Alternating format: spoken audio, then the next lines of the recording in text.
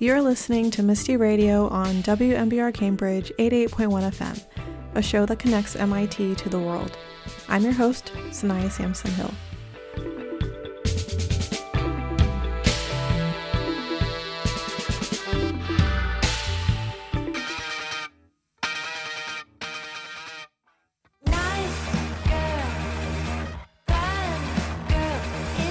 You see, all you were born to be.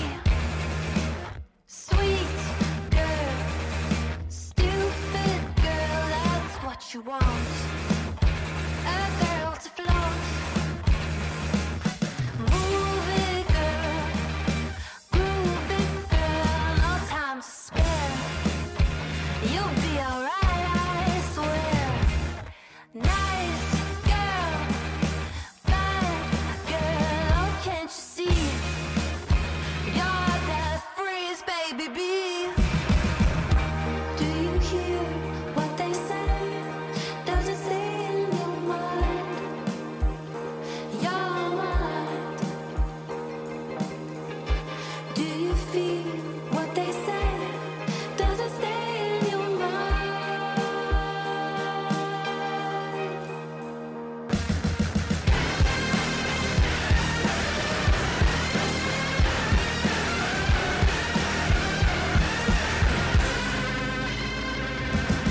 Sweet boy, stupid boy, that's what you are. Just a lazy work of art. Weak boy, strong boy, how far would you go? It's time to find you below. Nasty boy, freaky boy, how does it feel? You're made out of steel. Sweet boy, stupid boy, are you made it? But you'll always fake it. Do you hear what they say? Does it stay in your mind? Your mind. Do you feel what they say? Does it stay in your mind?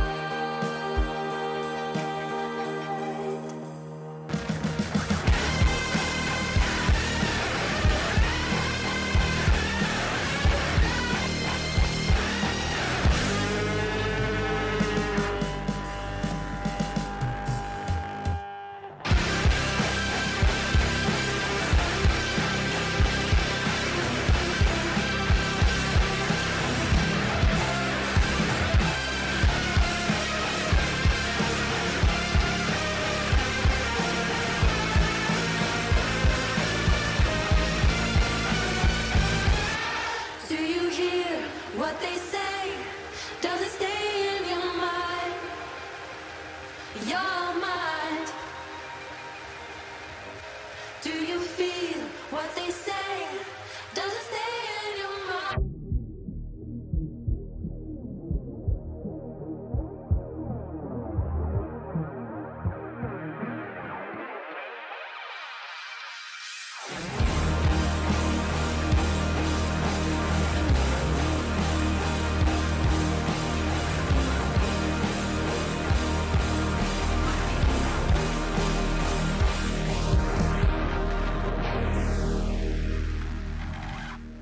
That was the song Bad Girl by Norwegian band Mall Girl.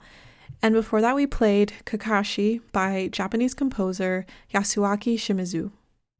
My name is Akuya Dubois, and I was a course 9 major, Brain and Cognitive Sciences, graduated in 2006. I am an international student from Ghana, born in London, but I lived in Lesotho, which is Southern Africa. I lived in Ghana. I went to boarding school in Togo, boarding school in Canada before I arrived at MIT. So I kind of moved around a lot. So that multiculturalism or that kind of global perspective was part and parcel of my life.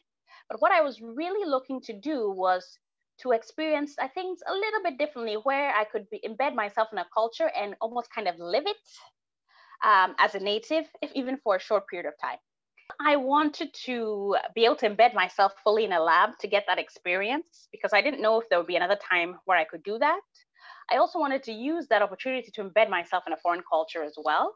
So almost like a 2-for-1. And I remember talking to my advisor then, Professor Gerald Schneider, Jerry, and he had contacts in Paris. So it just worked out seamlessly that I could go to Paris, I could do research that was interesting, and you really get to experience the country.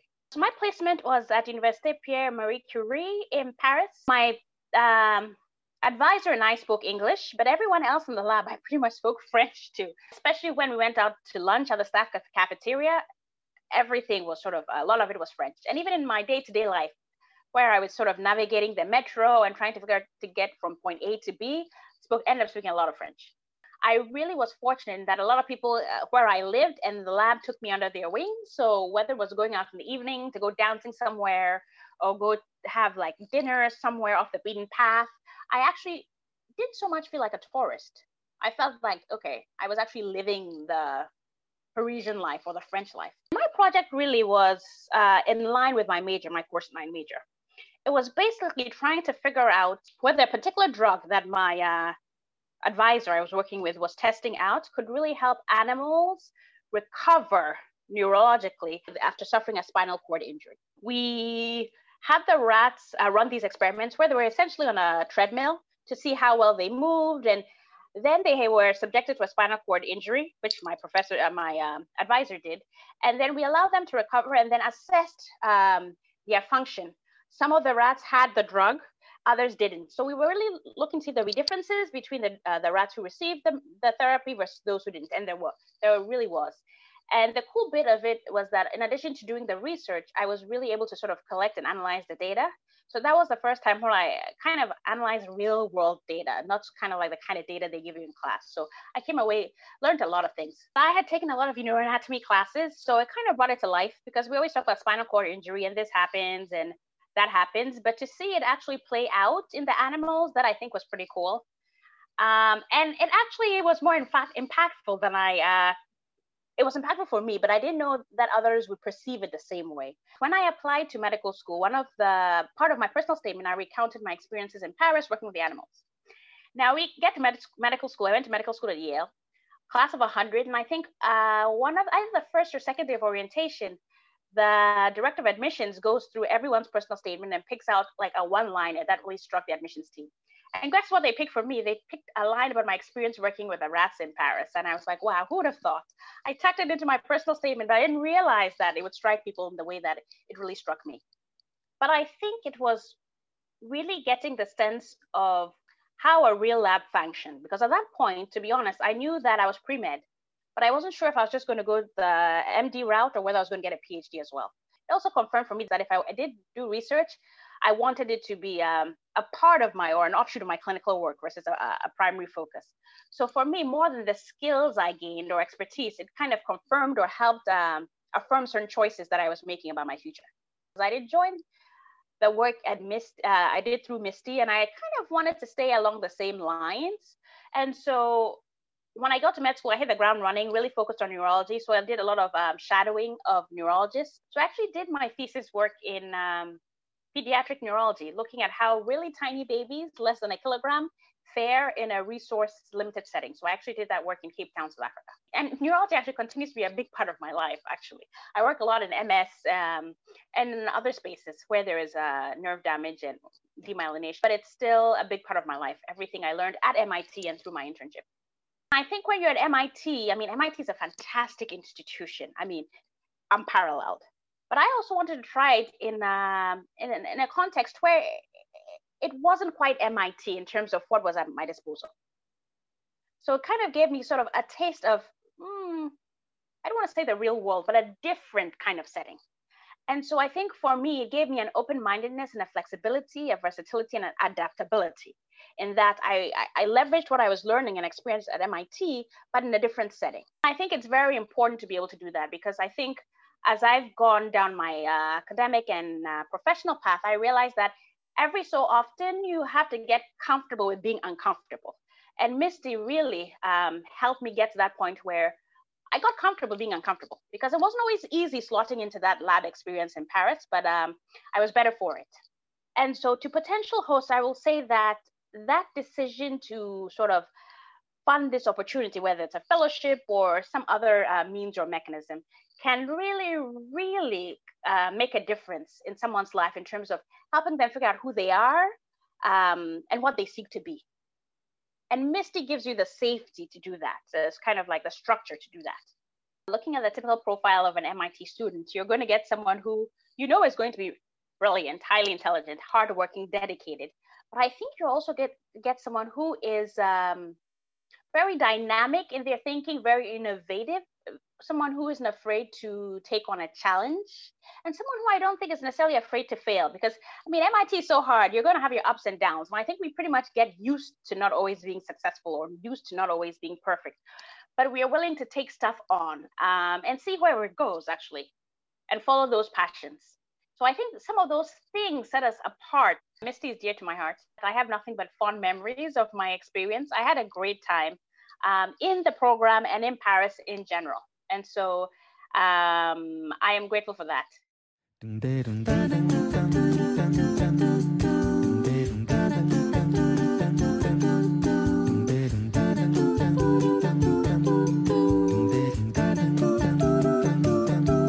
So close your eyes, for that's a lovely way to be.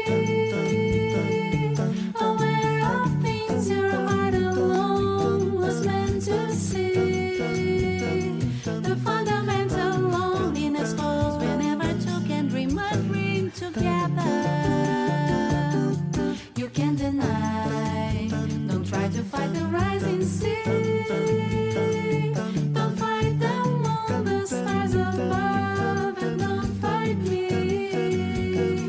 The fundamental loneliness falls whenever two can dream a dream together. Da primeira vez era a cidade, da segunda o cais, eternidade. Ah, by now I know the wave is on its way to be. Just catch the wave, don't be afraid of loving me. The fundamental loneliness falls whenever two can dream a dream together.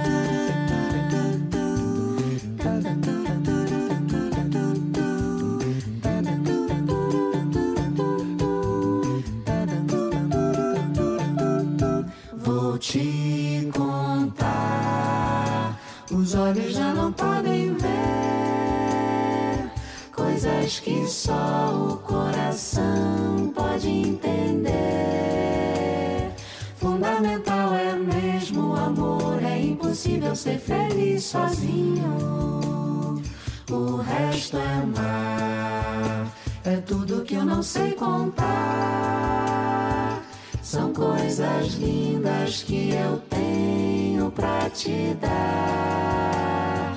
Vem de mansinho a brisa e me diz, é impossível ser feliz sozinho. Da primeira vez era a cidade, da segunda ao cais, a eternidade. Ah, agora eu já sei da onda que se ergueu no mar e das estrelas que esquecemos de contar. O amor se deixa surpreender enquanto a noite vem nos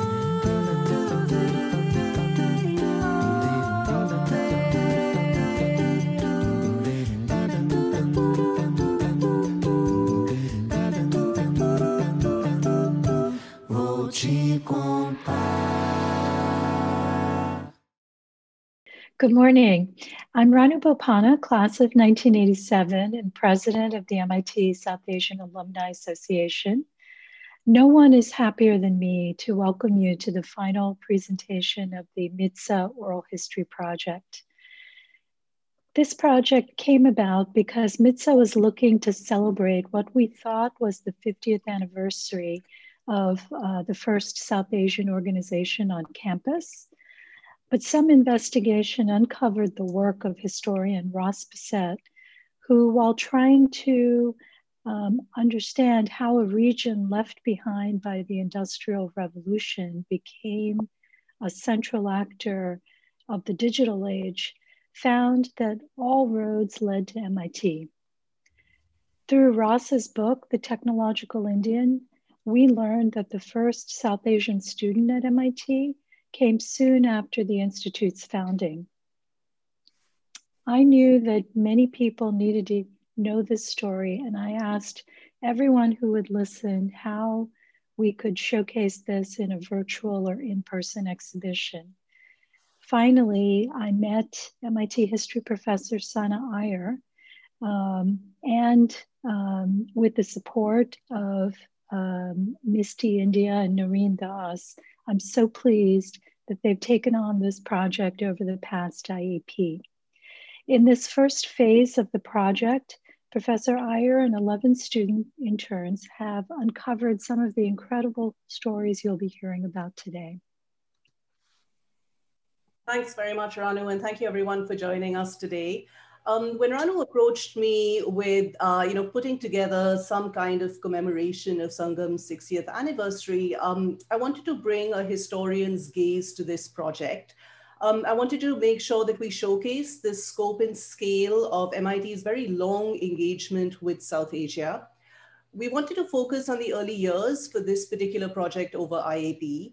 And we also wanted to make sure that we highlight MIT's production of knowledge on South Asia that went beyond just engineering to all the different schools at the Institute. And who better to tell this story than current MIT students? So for the past 6 weeks, the MIT students who you'll be hearing from shortly have been part of what I like to call a historian's lab. They've been building an online archive of the material that we have found. And they've also conducted upwards of about 30 oral histories, interviews, with alum that they have chosen themselves. We gave them a little bit of basic training in oral histories, but really the idea was that the students would go out, select the alum that they are interested in, interview them, and then put together an oral history archive as well. This is very much a work in progress. This is just the beginning of what I think is going to be a long and very meaningful and diverse project. So I hope that what you hear and see today will inspire you to get involved. Keshav Bhatt was the first Indian student at MIT. He came in 1882, where he studied chemistry, and came back again in 1990 to study electricity as well. Bhatt first came to America during the peak of British colonialism, when it was very rare to come overseas for education. He enrolled as a special student, which means that he was also working while taking classes, and that was at a dye works company in Malden, Massachusetts, before returning to India. And there he used his technical skills to become involved with the dyeing industry and also learned canning. And so one fun fact we found was that a reporter mentioned that his canned guava tasted as good as fresh fruit. Despite the fact that some criticized Bhatt for spending so much time and money traveling abroad to be educated, he wrote in the first volume of the MIT Technological Review that he credited MIT for his success and his friendships. Hi everyone, my name is Neosha Narayanan. I am a junior in material science and engineering. So I wanted to highlight the story of Birendra Chandra Gupta, who attended MIT in the early 1900s. Came to MIT for his bachelor's in electrical engineering. While he was at MIT, he worked at the GE plant in Lynn, Massachusetts. And while he was in Lynn, he met a woman called Ethel Concord, and they got married. And they moved back to India and had 3 children named Kamala, Eunice, and Thara. Then he was a professor at a college in India for about 10 years, and he returned back to the United States and wrote this really interesting article in the Boston Globe about the anti-colonial movement in India, courtesy of Ross Bassett, who found that article. And then I will next talk about K.S. Basu, who we believe was the first Indian grad student at MIT. He was from Howrah, India, and had a bachelor's already from the Presidential College of Calcutta. At MIT, he did his master's in mechanical engineering. I found this really interesting article in the Tech in one of the 1915 editions of the Tech, in which Mr. Basu talked about industries and engineering and agriculture in India. And another article that I found supporting this one said that Mr. Basu believed that the caste system was hindering India's ability to develop, since only upper caste people were able to get a good education. Hi everyone, my name is Catherine. I'm a senior in mathematical economics, so 14-2. And I'm going to talk about the Kirloskar cousins who went to MIT from 1922 to 1926. So just a little background, the Kirloskar Group is one of the biggest industrial firms in India and one of the biggest engineering conglomerates. Among other things, they produce pumps and engines. So they were the first large business family to send multiple generations of students to MIT. So they started with Madhav and Shantanu. So Madhav went to MIT from 1922 until 1924. He was studying electrical engineering because he wanted to go back home and run the electric motor business. Unfortunately, he passed away of tuberculosis during his senior year. So that was definitely a tragedy for the family. His younger cousin, Shantanu, who was younger by 4 years, was studying for a bachelor in mechanical engineering. Some interesting things about Shantanu: because there was optional military training at MIT at the time, he was a reserve officer in the US Army by the time he graduated. He related some interesting stories about dormitory life in his memoir. For example, one of his roommates put a block of rotten cheese on his radiator and he complained about it, of course, right? It smelled horrible. Shantanu went on to expand the Kirloskar Group to the sort of massive firm it is today. So he had a long and wonderful career. Hello, everyone. My name is Hussein, and I am a junior at MIT class of 2022, studying urban studies and planning and comparative media studies. I'm going to talk today about Madan Bagai, who was possibly the first South Asian American student to come to MIT and his fascinating early life. Bagai immigrated to the US with his family in 1915. They lived in San Francisco after being unable to move into a Berkeley neighborhood for fear of violent racist backlash from their white neighbors. In 1923, his family lost US citizenship because of the Supreme Court case US versus Tind. During this time, they had also renounced British citizenship, so by legal definitions, they were stateless.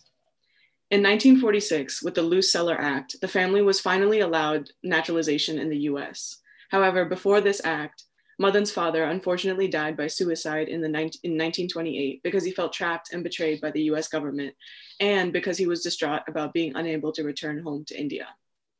Madan's enrollment at MIT and his family's grappling with immigration, citizenship, grief, and belonging allows us to connect MIT in a deeply personal way to US history and early South Asian diasporic experiences. So after Madan's father died, their family was able to get back on their feet, and he ended up attending MIT in the early 1930s. He majored in naval architecture at MIT. After Madan graduated, he attempted to find a job in the US, but unfortunately he was unsuccessful because the companies he applied to were discriminating against him. It was likely racially based. So in order to find employment, he moved back to India. And although the history is a little bit murky, we know that he did unfortunately pass away from some sort of illness soon after he returned to India. I'm gonna take this little bit towards what students were like beyond the classroom. And before that, let me introduce myself. My name is Rujal. I'm a junior in linguistics and ECS. One of the things I was doing on this project was going through archives of the Tech, which is the undergraduate student newspaper. And going through the early days, something that was interesting was in the 1940s, as the number of students, South Asian students on campus started to increase, and this coincided with the independence struggle intensifying in India. Students coming to MIT brought their anti-colonial activism and thoughts with them. A few examples of this stood out in the Tech. There were opinion articles written, letters to the editor written. There were reports of the Hindustan Association holding India Day celebrations on the 26th of January. There were talks on topics pertaining to British-India relations. And towards the end of the decade, as there were two new nations looking towards MIT for inspiration for educational institutes and industrialization. There were leaders and diplomats coming to campus. Hello, everyone. My name is Luisa Apolaya Torres. I am a senior studying mechanical engineering and theater. And I'll be talking a little bit about the MIT India program through the MISTI initiative at MIT. The MISTI initiative, the International Science and Technology Initiative at MIT, allows for students to study abroad around different countries and engage in internships and learn about cultures and histories. And the way that the MIT India program started was in 1998, when Amit Ranadiv and Vinay Pulam, and undergraduate students at the time, with the help of faculty and Indian alumni, saw the very successful MIT Japan and MIT China programs and asked themselves, why not India as well? So they got together, made a plan, and decided to travel to Pune, India, along with the first cohort of MIT students, and teach coding at a local high school in Pune. An interesting connection that I'd want to make is that Keshav Bhatt was actually, which was mentioned as the first Indian student at MIT, was actually from Pune as well. So it's interesting how the first interns went to Pune through this program. After ITEP was successful, more MIT alumni from India started to want to help connect MIT students to internship opportunities in the country. And to date, MIT India has sent 1,000+ students to engage in a variety of different jobs.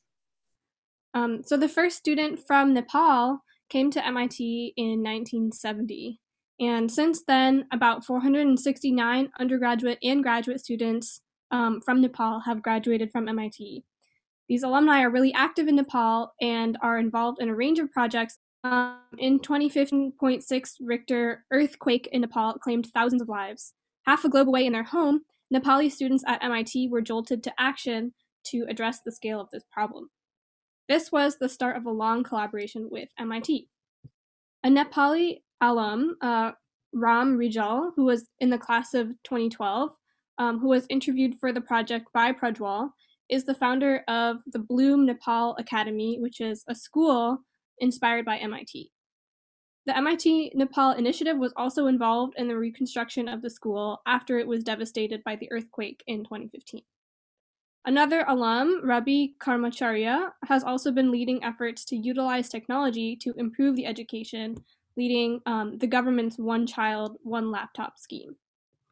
So now that we've talked about student organizations, we want to touch a little bit about the academic ecosystem at MIT and how it relates to South Asian history.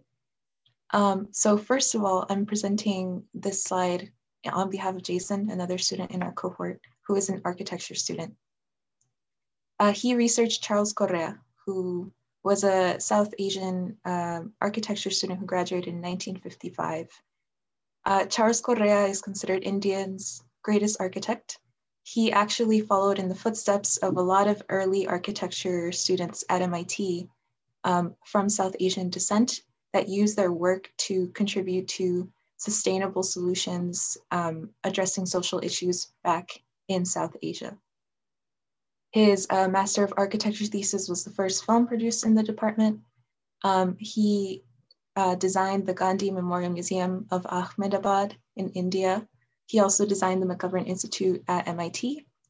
And like I mentioned, a lot of his work is surrounding sustainable development through architecture, which is highlighted through the Belapur Housing Project that use modularity and space and local craftsmen materials, local craftsmen and local materials to create sustainable housing. He gained a lot of recognition, including the Aga Khan Award for Architecture, which Hussein will talk about. The Aga Khan program in Islamic architecture was founded in 1979 through an endowment by the Aga Khan IV to further the study of Islamic architecture. Many architecture PhD and graduate student scholars who have graduated with this program as a concentration have dedicated their theses to many important sites related to South Asian Muslim architecture and the South Asian diaspora. Overall, the work done by the Aga Khan program has added valuable perspectives on spatial political dynamics for South Asian peoples. The program has allowed countless diaspora scholars to create bodies of work about architecture in these regions that go beyond an international development perspective and dive deeper into these sites as places of contention and conjunction between identity and structure. Yeah, so as been hinted at by several people, a major part of this project was also looking at the oral histories. And so now we're just going to share some highlights from some of our interviews this past month. So I'll start with MG Vasanji, who was raised in Tanzania before he came to MIT, where he got a BS in physics in 1974. While at MIT, he actually helped found the MIT African Students Association with a few other Ethiopian, Malawian, and Kenyan students as well. So we thought that was really cool to sort of see the East African Indian diaspora in person. The African Students Association mainly met to discuss various world events, and they also like cooked food for each other from their various cultures. And then one note here that we also found interesting is that because he came from East Africa, he always felt that the partition between India and Pakistan was more imposed on him than something he personally lived through. And so after MIT, he actually got his PhD in nuclear physics and worked as a postdoc in Canada for a few years. And then he actually published a book called The Gunny Sack, which launched his career as an esteemed writer. And so we were really excited to interview him because of this really cool career switch and the fact that many of his books now relate to the South Asian diaspora. Yes, our next alum is Dr. Pervez Hoodboy, who actually also did go to MIT at the same time as MG Vasanji, which was really fun to find out through their interviews. Dr. Pervez Hoodboy studied at MIT for 9 years, receiving his bachelor's, master's, and PhD here. He was born in Karachi and came to MIT in 1969, when he describes remembering his first day on campus as seeing a student-led anti-Vietnam War protest. During his time at MIT, he co-founded a group called Concerned South Asian Scholars for students from South Asia or the diaspora to talk about how they could be involved in the fight for equality and peace in the region. Dr. Hoodboy returned to Pakistan after receiving his PhD. He spent 40 years at the Quaid-e-Azam University as a professor and department chair, and would also be a visiting professor at MIT. Upon returning home, he became an anti-nuclear and a social justice activist, and often spoke about his support for the Bangladeshi independence movement. One of the interviews that I did was with Almitra Patel, who was the first woman from India to graduate from MIT, and the first female engineer from South Asia at MIT in general. She grew up in Bombay with an interest in biology, but at her father's request decided to study ceramics at MIT. After her career in ceramics, she retired and turned towards environmental activism and waste management, which is what she's working on to this day. There were a lot of interesting moments in this interview because it was, even though it's so far in the past, there were some parts of it that were relatable, such as when she told me that being on campus, she decided at one point that if she couldn't fit in, she would just be different. And so unable to keep up with the changing fashion trends, she would just wear saris to class. And I found that quite interesting, among many other things in this interview. I had the opportunity to interview Dr. Priya Natarajan 2 weeks ago. So Dr. Natarajan graduated from MIT with a bachelor's in physics and math in 1990, and then a master's in 93. So she's currently a professor in astronomy and physics at Yale. And the reason I wanted to interview her was, like, one, she's a very accomplished theoretical astrophysicist. Two, I was interested in her perspective as a woman of color in the sciences at a time when there were very few women in the sciences at all. For one, she was dared to join the skydiving club, and then she actually really liked it, so she kept doing that. Definitely one theme that we kept coming back to was to never stop learning, because even though Dr. Natarajan describes herself as a physics and math nerd, she's always been interested in a variety of things. Her first year op was actually in anthropology, and she briefly considered architecture as a major. And to this day, she tries to read one book that's outside her field every week. So I think that's a really great sort of model for keeping track of everything that's going on in the world. She also had similar advice as Almitra Patel, which was to define success for yourself and forge your own path. And the last bit of advice she had for people my age specifically was to find your mentors, those professors in the classes that you really enjoyed, for example, and to keep them updated about your life so that, you know, in the long term, you're able to have someone to talk to about career decisions. So the interviews that I did that I wanted to highlight was two. One that I did with George Ruckert, who was the founder of MITHAS at MIT. MITHAS is the MIT Heritage Arts of South Asia. MITHAS also means sweetness in Hindi, which is the reason that that name was chosen. George Ruckert came together with Moez Raji and Donald Chand to create this program that welcomed South Asian artists to MIT. And once the South Asian artists come to MIT, Ruckert shared with me that their career takes off back home, and it's a great opportunity for them. It's a great opportunity for the students at MIT and the surrounding area to learn more about the musical traditions back home and the Indian classical tradition, South Asian classical tradition. There have been over 150 performances through this program. Ali Akbar Khan has come many times, as well as Zakir Hussain and Rashid Khan. And I'm personally really interested in music, so it was great to talk to him about how this program came to be at MIT and its prominence in New England. I also got to talk to Arun Dravid, who graduated from MIT in 1968 with a degree in chemical engineering. And throughout his life, he pursued chemical engineering as well as a very professional career in Hindustani classical music. He's part of the Jaipur Gharana and now is one of the sole gurus of that Gharana, still teaching. And he talked to me about his life being both a musician and an engineer. And I was really interested in the intersection between the two and if he saw any difference in the way that he approached both of his works. But he mentioned to me that creativity and music and engineering are basically the same, it's just different toolboxes.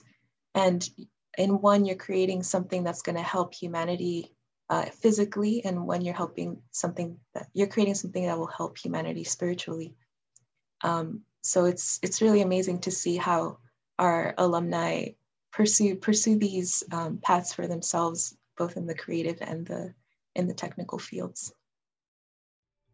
Its organizers hope the project will tell a larger story of how students and alumni go on to shape their communities, and the role of the institution in providing students with the experiences in and outside the classroom to accomplish this. The discussion of Universal Basic Income, a program where the government issues cash to its citizens on a consistent basis, is quite contentious in America, coming in and out of the mainstream political discourse through the years. It most recently became a hot issue during Andrew Yang's presidential run. But it's not a policy limited to the United States. UBI was implemented in Kenya and through new research has been considered a successful program in lifting up Kenyans, especially those living in poverty. MIT Africa hosted a keynote about UBI in Kenya, featuring Associate Professor of Applied Economics here at MIT, Dr. Tavneet Shuri. Take a listen. I want to start with some motivation of why we started thinking about a UBI to start with. Like, what was the reason that we should have built up a project, or what were we trying to understand better, and why were we motivated to do this? There's a lot of cash transfer programs in developing countries in general. You know, they can be school feeding programs, which is kind of an in-kind cash transfer if you want. They come as unconditional in cash, in kind, in fee waivers, in conditional. You know, if you get your kids vaccinated, then you get a cash transfer, those sorts of things. So there's a huge diversity of cash transfer programs. But these are often just sort of a one-off cash transfer program. In general, what have we learned? There's been a huge amount of work studying these cash transfer programs. Something like, 500 million people in the developing world before COVID would get some form of a cash transfer. And everything we've learned across many, many countries now is that, if you thought of any of the negative impacts that people were worried about, we don't see them. We see reductions in spending on temptation goods. Think of those as, meals out, alcohol, cigarettes, those sorts of things. and we don't see big reductions in labor supply. One of the worries is if I give people cash transfers, they'll stop working. You see a wide variety of positive impacts on all sorts of economic and social outcomes. In COVID, we've seen over 200 countries introduce new social protection measures. Something like almost 1,200 new social protection measures have come in last year to cover about 1.8 billion people in the developing world. And most of this has been cash reaching about 1.2 billion. Some of it more haphazard than others.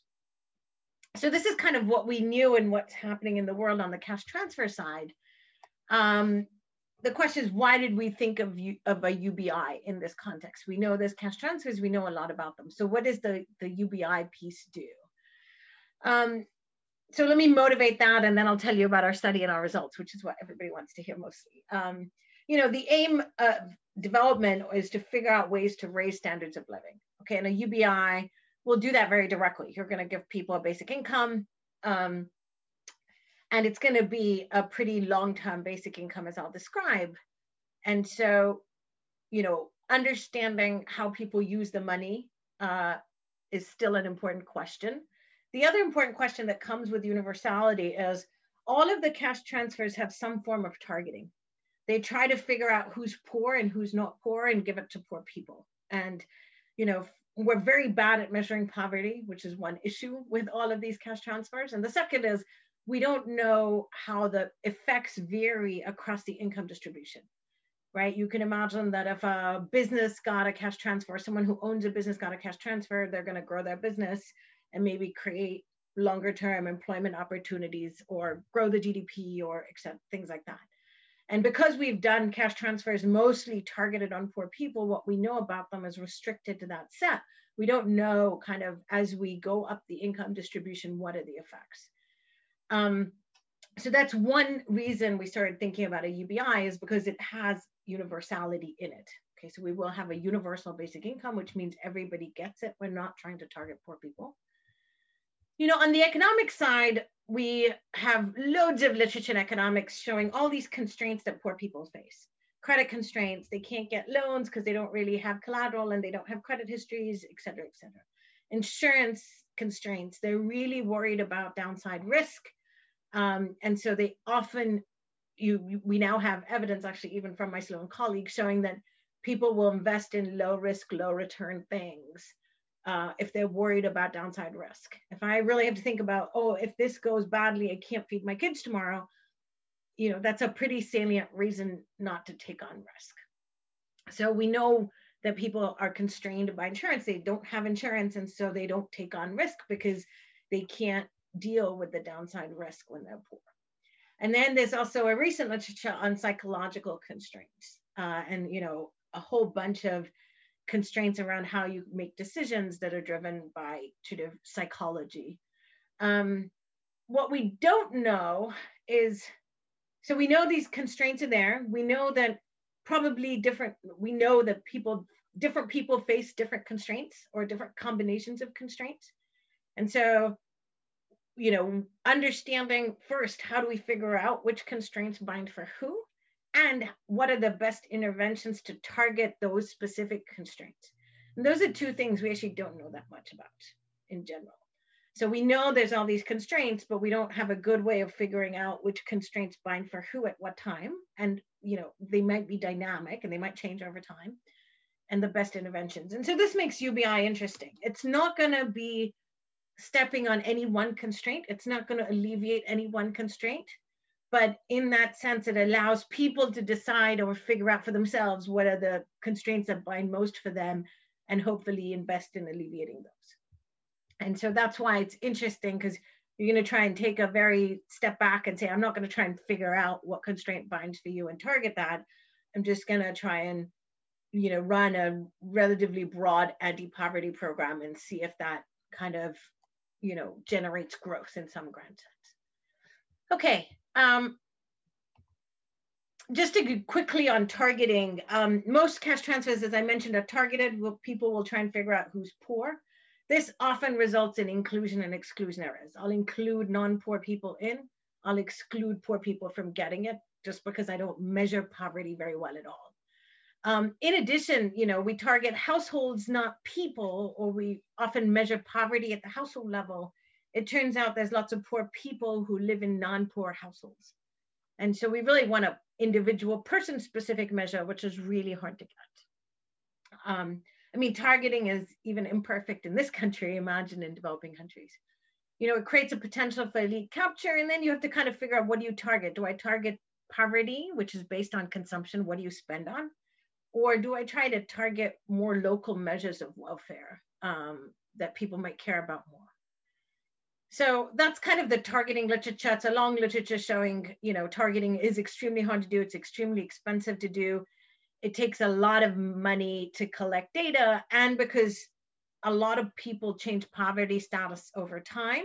So from year to year, something like, only 40% of people who are poor remain poor, or if they're non-poor, remain non-poor. So something like 60% of people, and this is from 4 different African countries, are changing poverty status from year to year. And so targeting then becomes even more difficult, because you're trying to say, oh, I need to track them every year and understand what's happening every year. And then finally, the other plus side for universality is that it builds a political base of support, right? The more people that get a welfare program in general, the higher the support is for that program. And so universality might be, politically a bit more tenable, a bit more easy in that sense, that there's a huge base of support. Okay, so that's kind of just the motivation for why we started thinking about a UBI and kind of the problems it's trying to solve, right? There's 2 big things. One is I'm taking targeting out, and I don't have to deal with figuring out who's poor or not.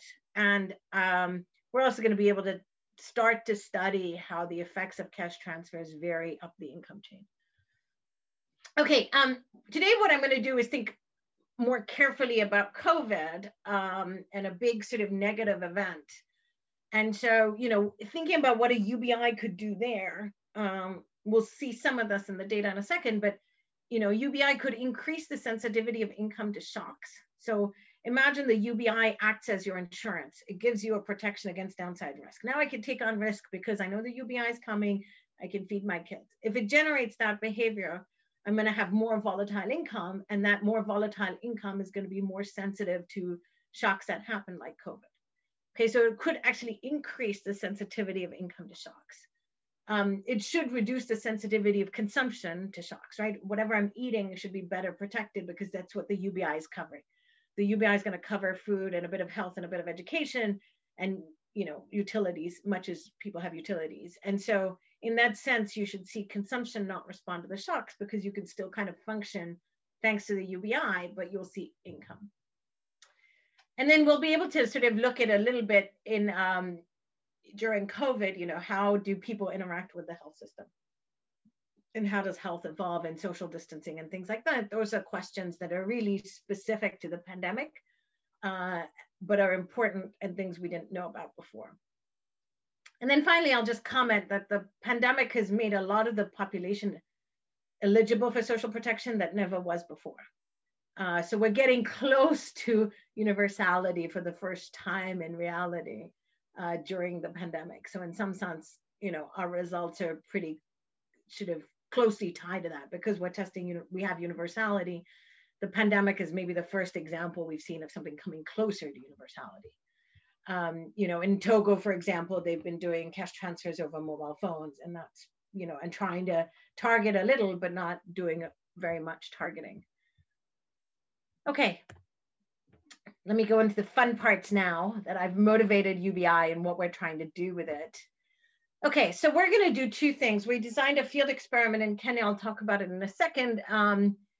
It's not just a UBI, but it also gave us the opportunity to test sort of some of these design questions around UBI. So we're going to have variations in the form of the UBI, and I'll show you those in a second. And then we cross-randomized 2 nudges to think about the psychological constraints. A planning nudge, which is just sort of a little speech telling people to try and plan what they're going to do with the money when it comes, and a savings nudge, which is encouraging them to save in a digital form, in a digital bank account that exists in Kenya that a lot of people now have. Okay, let me show you more on the experiment. So we ran the experiment in two counties, two of the poorest, almost poorest, poorer counties in Kenya. Just to give you some context on the two counties we're in, these are pretty poor counties, and on average, and the households at baseline, this is before we implemented the UBI, should have owned less than 2 acres of land. Lots had phones, but lots of Kenyans have phones. You know, a large share, at least it seems like a large share, had a bank account, but this could be a digital bank account on their phone. And then they're mostly farming, but about a fifth own a business of some sort, okay? And 85% experienced hunger at least once in the last 12 months. Okay, here's the experiment. It's across 295 villages in these two counties. We have 3 arms in the experiment. So a group got a short-term UBI, a group of villages. A group of villages got the long-term UBI. And then we also tested something we called the lump sum, where the equivalent of the 2-year UBI was given upfront as a lump sum. The others are getting a payment every month like you would for income in the US, right? You just get a regular payment every month. Okay, the short-term UBI is 2 years. So people got a regular payment every month for 2 years. And that ended spring of 2020. The long-term UBI is going to run for 12 years. So we're getting close to about the 3-year mark of theirs. And the upfront, of course, got it upfront. So it was a one-time. Just to give you a sense of the payments, they're 75 cents a person a day. These are targeted at the individual level. Each person, each adult gets a UBI. And so the 2-year equivalent was a $500 one-time transfer upfront in net present value. And then just to give you a sense of the number of adults, there's about just under 9,000 adults in the short-term arm, just over 5,000 in the long-term arm, and just under 9,000 in the lump sum. And then there's about 12,000 in the control. And this was all randomized. Okay, so overall, there's about 30,000 people in the 295 villages in the study, and there's more than 20,000 people getting some sort of UBI in the experiment. It's about $25 million of transfers in total that we will make, and they're all on a mobile money system in Kenya called M-Pesa. So they're all delivered digitally over mobile money. We asked whether any household member had been sick in the last 30 days. You're seeing a reduction in that of about 3 or 4 percentage points, okay? For all 3 treatment groups, it's about the same size in all 3 treatment groups, as you can see.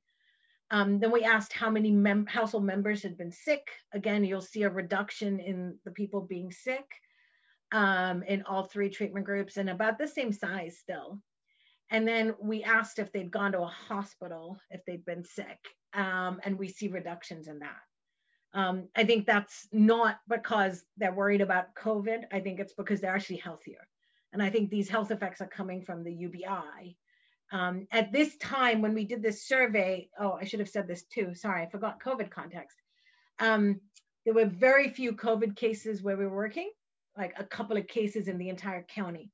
So this was not about the disease or the effects of the disease, but actually it's about the policy response to the disease, right? So markets were shut down, a lot of transport was shut down. Nairobi, kind of the county was on lockdown, no one could go in and out. So this is about kind of that affecting kind of general life. You know, if you're trading and buying food and things like that, when markets are shut down and there's restrictions on transport and travel and all these things. Okay, and then we also collected a standard depression scale in the end line and in the phone survey, and you'll see reductions in depression, okay, that are sizable. Again, the same across groups pretty much. You know, some of it's starting to disappear during COVID and smaller differences during COVID, but those are not going to be statistically different from each other in general. So we do see improvements in mental health as well. If anyone owned an enterprise, you see kind of about a 5 to 10 percentage point increase in owning an enterprise. That's across all groups again. And when we went back in summer 2020, remember, these are about 5-6 months apart, the surveys. They're not that long. You know, there's still an increase there in owning an enterprise. So basically, some people started an enterprise with the UBI, and those enterprises are still there. Okay, they're largely still there. And then we look at enterprise profits. Again, you're seeing enterprise profits grow. It's much less in the short-term arm. If I look here, a doubling in the long-term and the lump sum arm of enterprise profits. Okay, that's literally from 50 to 100. It's a huge increase in enterprise profits. When we go to summer 2020, that increase in profits is basically wiped out. Okay, so the enterprises are still there, but their profits are largely completely wiped out. Even the difference is small, and it's not different from the control group, right? So they get these big increases from enterprises in profits. And then when we go back in summer 2020, these are wiped out. Remember, this is not just the COVID restrictions. It could also be hungry season. So we kind of got measures of food security, whether people were hungry and the average numbers of days they had 0 meals, 1 meal, 2 meals. And you're going to see improvements in food security that persist. Okay, so there's a big reduction. This is like a 30% reduction in the average days you have no meals. We see persistent effects of the UBI through COVID times on health, physical and mental health, on income, especially on entrepreneurship income and on food security. On entrepreneurship, like starting the business, not on that income, and on food security. We do see reductions in business income, right, in the summer. But we see large improvements in food security. Okay. The caveat, like I mentioned right from the beginning, is the differences could be seasonality plus COVID, combination of both, one or the other, but it should be seen as the combination. Misty Radio is a production of MIT International Science and Technology Initiatives. It is edited by Amina Khatun. You can listen to us on WMBR Cambridge 88.1 FM, or wherever you get your podcasts. I'll close out the show with the song It's Okay to Cry by Sophie, a Scottish pioneering producer who tragically passed away last month. Thanks for listening. See you next time. It's okay, it's okay, it's okay. I think you sometimes forget I would know you best. I hope you don't take this the wrong way, but I think your inside is your best side. Was that a teardrop in your eye? I never thought I'd see you cry. Just know whatever hurts, it's all mine. It's okay to cry. It's okay to cry. I see the truth through all the lies. Even after all this time, just know you've got nothing to hide. It's okay to cry. It's okay to cry. It's okay to cry. It's okay to cry. It's okay to cry. It's okay to cry. I remember one time you were lost. I came to find you, and I knocked on your front door. That was you I'd never seen before. And I saw the magazine you were reading, and I read the page. And if I had just one single wish I could have said this. It's okay to cry. Was that a teardrop in your eye? I never thought I'd see you cry.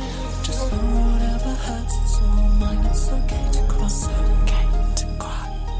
I can see the truth through all the lies. And even after all this time, just know you've got nothing to hide. It's okay to cry. It's okay to cry. There's a world inside you. I wanna know what it feels like. I wanna go there with you. Could we walk a dark place? Maybe if we shine some light there, it won't be so hard. I wanna know those parts of you. Was that a teardrop in your eye? I never thought I'd see you cry. Just know whatever hurts, it's all mine. It's okay to cry.